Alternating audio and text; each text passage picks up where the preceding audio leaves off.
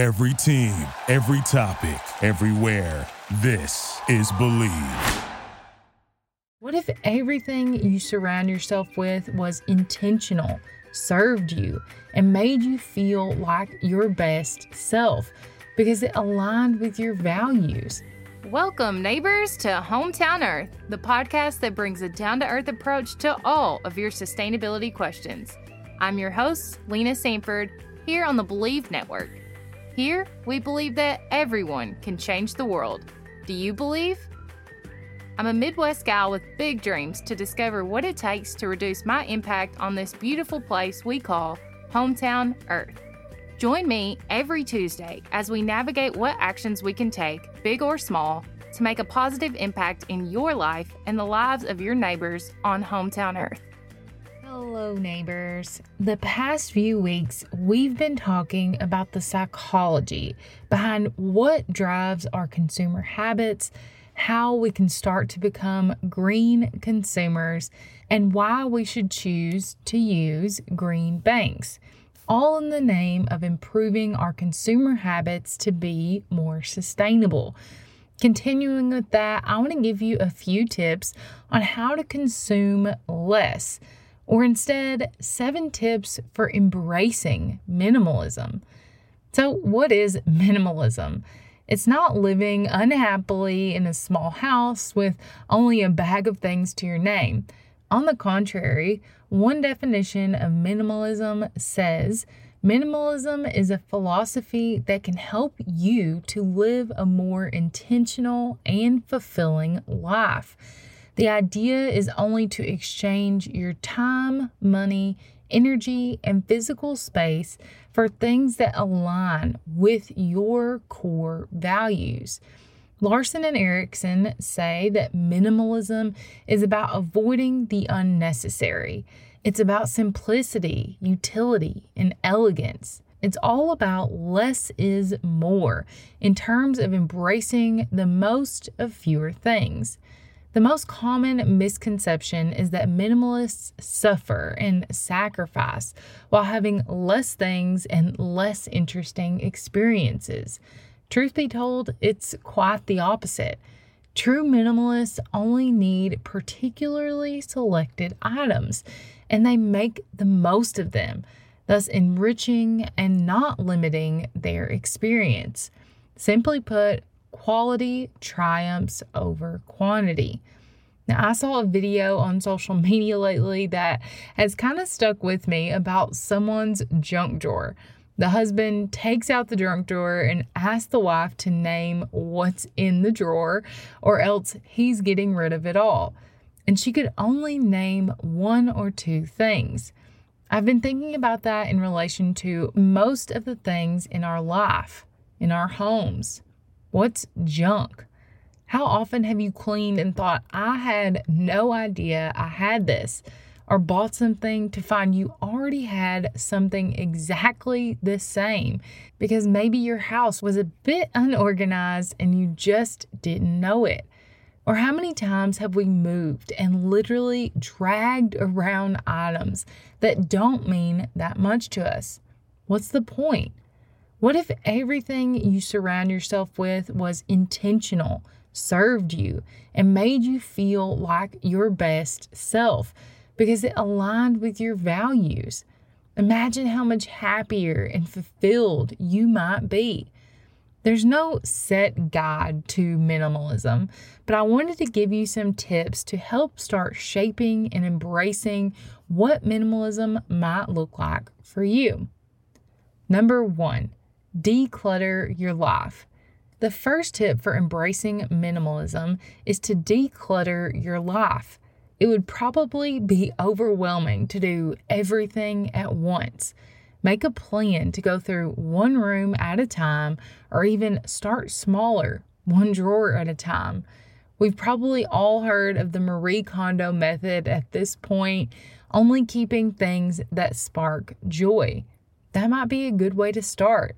Just make sure you include time to repurpose or donate things you're getting rid of. Then you can move on to other things like decluttering your phone. Yep, you don't need 5 apps that practically do the same thing. Unsubscribing from emails and setting time limits on how much you use specific apps. So you're freeing up time and space for yourself while minimizing the amount of exposure you have to ads and social comparisons, which we'll talk about in a minute. You can also declutter your schedule. Maybe you've said yes to too many things that don't feel aligned with you anymore, or you just want more time in your schedule. Do a calendar audit and see what needs to shift. Doing this will reduce stress and help you focus on things that truly matter. Number 2, be more aware of your spending. One of the best ways to protect your time, money, energy, and space is to be more aware of your spending. Keeping track of your expenses doesn't have to be a hassle. Many free apps, such as Mint, can help you do this easily and quickly. Apps will create a budget for you based on what they know about your past purchases and then suggest how much money you should set aside each month for different categories that you can prioritize. But you can also stick to good old-fashioned paper or spreadsheets. Some people even make budgets with the cash they have, putting it in labeled envelopes for different categories so you can physically see what you're spending and what you're taking from to do so. Once you've created a budget, stick to it. If doing it seems impossible at first because there isn't enough room in your account for everything else that's going on in life right now, and trust me, there might not be, then make sure that every dollar counts. Number 3, don't shop on impulse and avoid advertisements. Now that you're aware of your spending and what you've accumulated, you may have realized that you're an impulse shopper or have fallen prey to advertisements one too many times that just made things pile up in your corner. The best way to avoid impulse shopping is, well, to not shop on impulse. If that sounds like a difficult feat, it's because it is. But there are ways you can minimize the chances of inadvertently buying things you don't need or even want.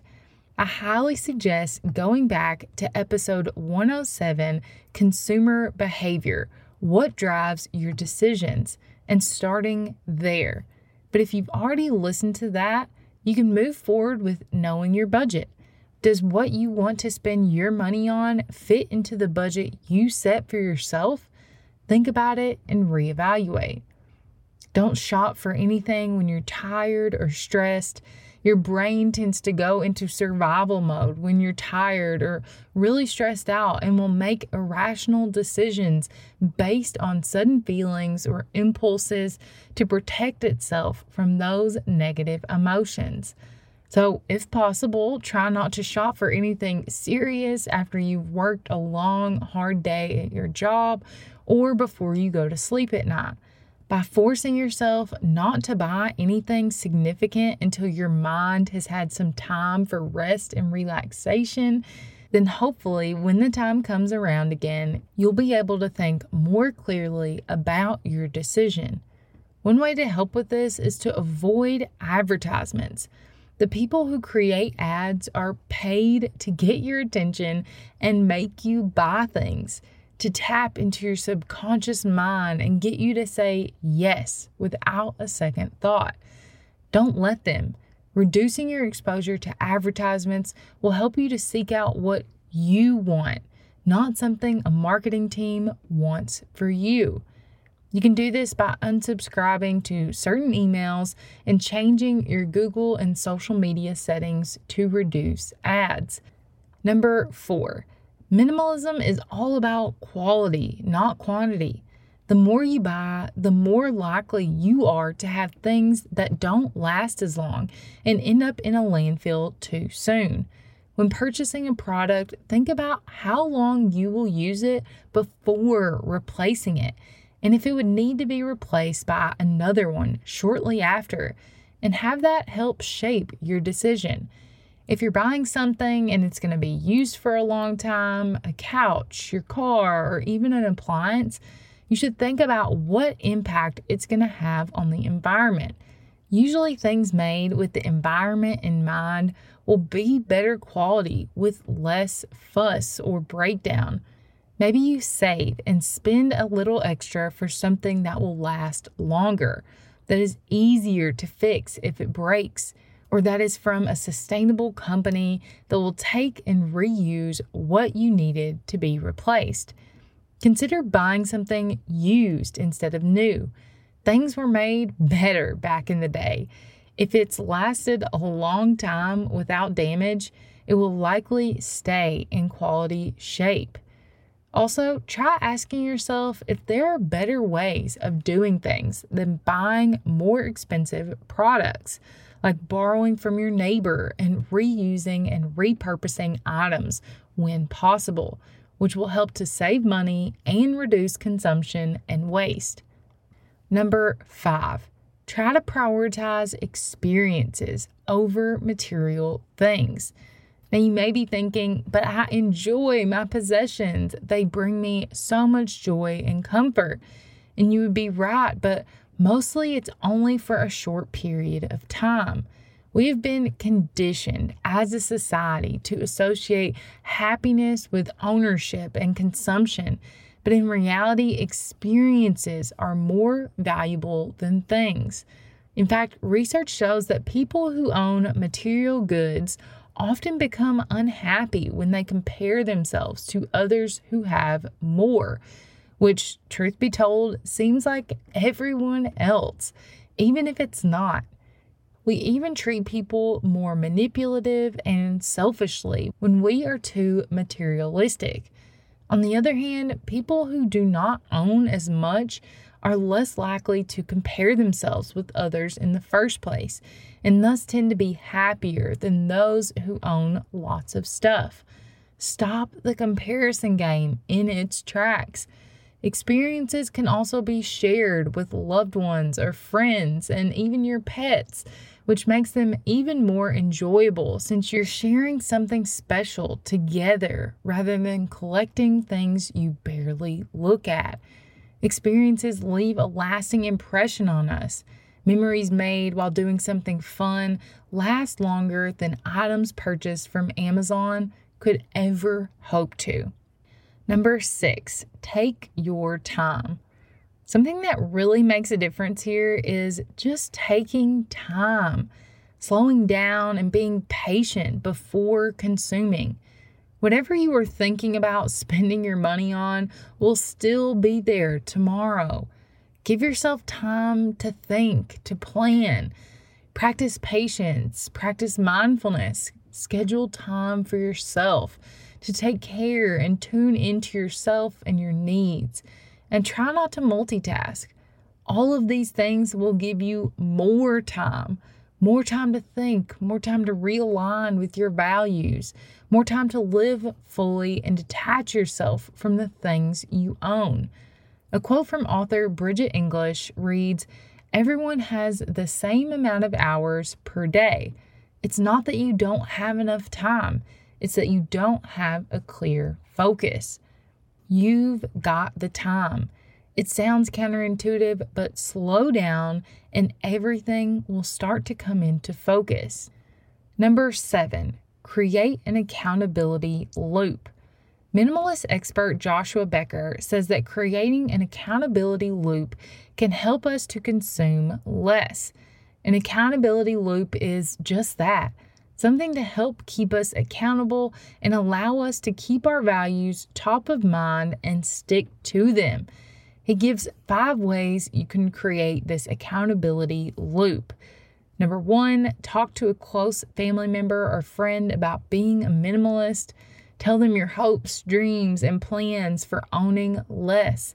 This will help you get trusted advice and support from people you love about your values and what matters most.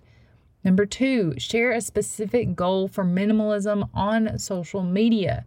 When we share something with others, we automatically put our intentions into words. making us that much more committed to our goal and willing to inspire and get encouragement from others. Number 3, take a before and after decluttering photo of your house.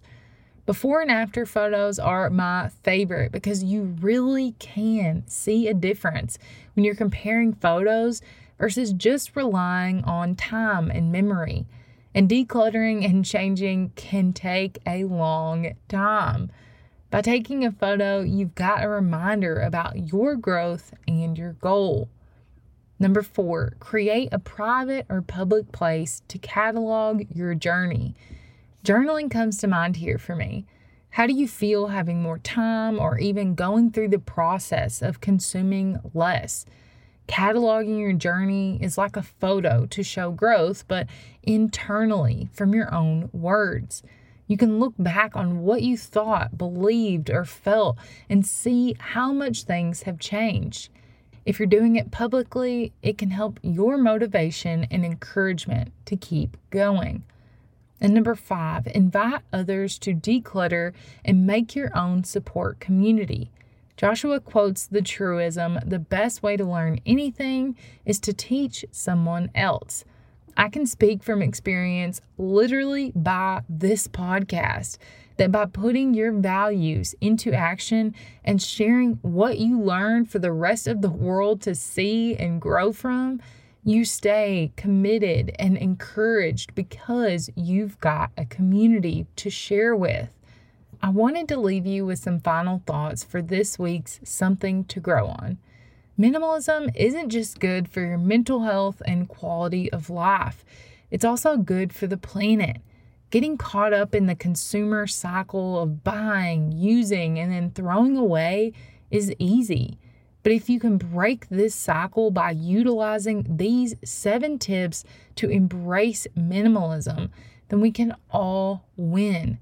You can reduce the amount of waste you produce, the amount of money you spend on things you don't need, and the amount of time you spend shopping or scrolling for something new. You can fill that time with more experiences, more quality time with the people you love, and more time for yourself. It's important to understand that as a consumer, you have power over what products are made and sold. You can make an impact on the world around you. And again, minimalism isn't a one-size-fits-all prescription. If you're a fashionista, a book enthusiast, or a hobbyist, you can still do those things. Just make sure you're not consuming things to let them fall by the wayside. To quote Joshua Becker again, minimalism is firstly about being in harmony with yourself and then the rest of the world, not vice versa. Being a minimalist is a state of mind rather than a set of rules or harsh regulations. So I encourage you to try it out. At least start thinking about it as you move around your home and your life. Start with one drawer and see where it leads. Until next time, thanks for joining me, neighbor. I hope you enjoyed this episode of Hometown Earth as much as I did. Let us know by rating and subscribing so you never miss an episode. New episodes drop every week on Tuesday. Head to the show notes, linked in the episode description for more details. And let us know in the comments what you want to hear next. You can find us on iTunes, Spotify, Google Podcasts, or anywhere you listen to podcasts. Believe.com, and you can find more about the podcast on Instagram at Hometown Earth or connect with me personally at Lena Saintford. We all know change needs to happen, so let's get started right here at Hometown Earth. Thank you for listening to Believe. You can show support to your host by subscribing to the show and giving us a 5-star rating on your preferred platform. Check us out at Believe.com and search for BLEAV on YouTube.